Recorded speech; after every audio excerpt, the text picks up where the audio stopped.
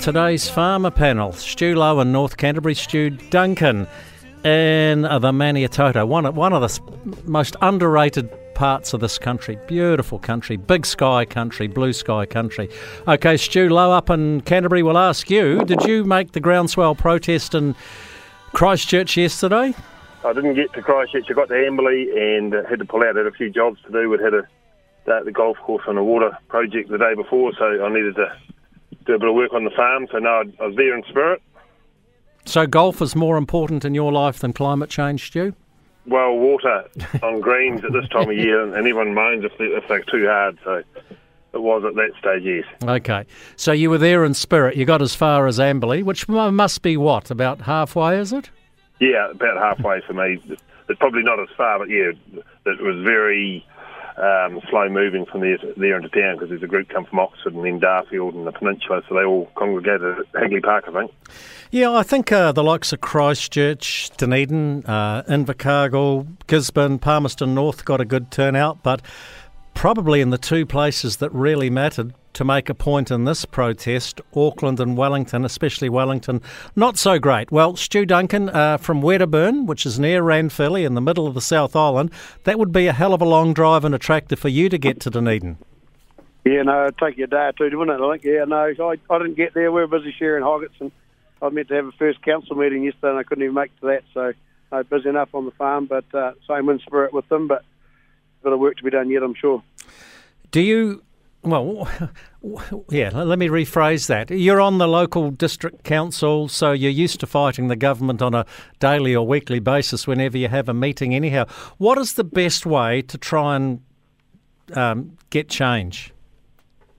Well, we're a classic example in the Three Waters. We fought for the last 2 years to be against the Three Waters. We dealt with government. Government came and saw us. We do have meetings through there, and that's one I was thinking about this a lot yesterday.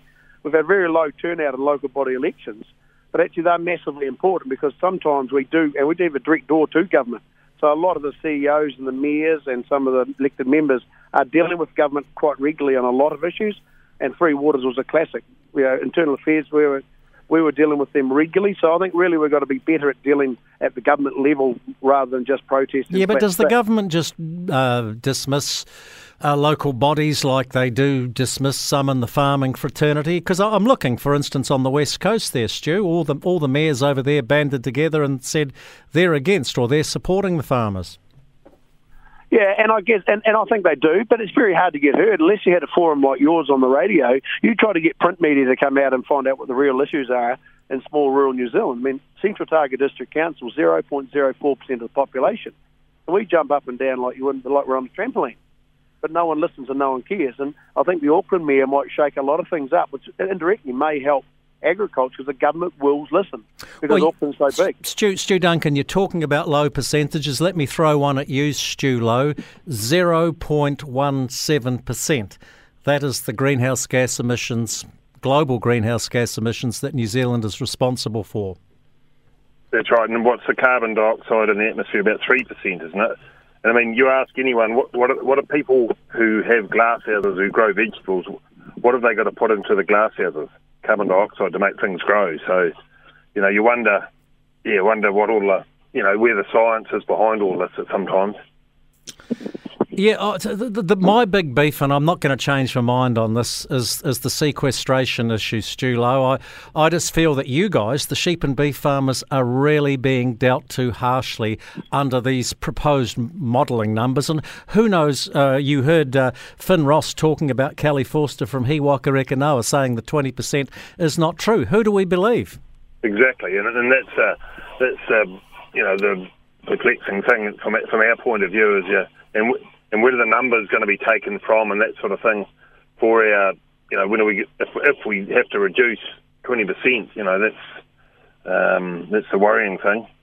Stu Duncan, do you reckon sheep and beef farmers, because I certainly do, are being harshly treated compared to their dairy farming mates across the road?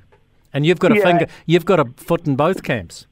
Yeah, and I guess the dairy industry's been alert to a lot of that, more of the water and the development of that earlier. Sheep and beef farm probably dragged their feet. I know around here a lot of people are still just getting to grips with it. The dairy industry's probably been to grips with it earlier, but you got to remember this government doesn't want farming. It never has. Most Labor governments haven't wanted farming.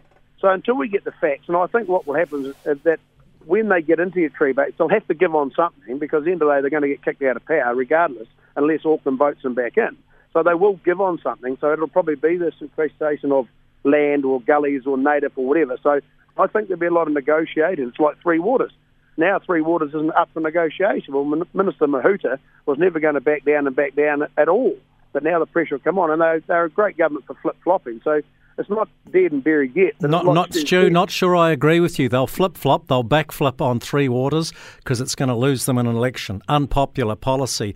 This is a legacy issue, this emissions tax. Leading the world in the fight against climate change is a legacy issue for some members of this government. And I had an original document they had in Jim Sutton's day, and Pete Hodgkin, and the Labor government at the time said it was unaffordable for New Zealand agriculture. And that document was put out, and they banned it then because it would be too much for the Labor government. So I think they will look at it differently again. I don't know. I hope they do. Hey, okay, let's just wrap it with a final word from the Perrier. Stu Lowe, how's the season treating you in North Canterbury? I know you lamb really early there. Have you got a draft away yet? No, hopefully in the next couple of weeks. We just need more sunshine hours. You've got not a bad day, but a cold southerly wind today, and I'm just with some steers that I weighed a month ago, and then 2 weeks later they hadn't put on any weight. And they're just starting to do here as the spring warms up. But we're just not getting enough run of warm days in a row at the moment. She'll be a bit chilly in the Maniatoto, Stu Duncan. Yeah, no, we need just heat. There's a bit of moisture. There's some thunder plumps the other day, but we just need heat as well. We're the same, and just about to start marking lambs. The steers going away, and no, the Lucerne just sitting there not going. We had frost this morning, minus 3.6, I think, this morning through her. So no, cold. Okay, and Stu Lowe, I forgot, I must mention this, because I saw a dreadful error on One News last night where they had Jeremy Rooks on television, and the wee caption underneath was farmer. Yeah, it should have been part-time. I think he's a hobby farmer. Oh, he's been helping out in the docking tailing gangs, I think. So he's keeping his hand in there, I think. I don't know how much he'd be in the tailing pen, but he'd be entertaining at the aftermatch. Stu Duncan, Stu Lowe, thanks for your time. Appreciate it. All good. There we go. There's today's. Turn my own mic off. There's today's Farmer Paddle.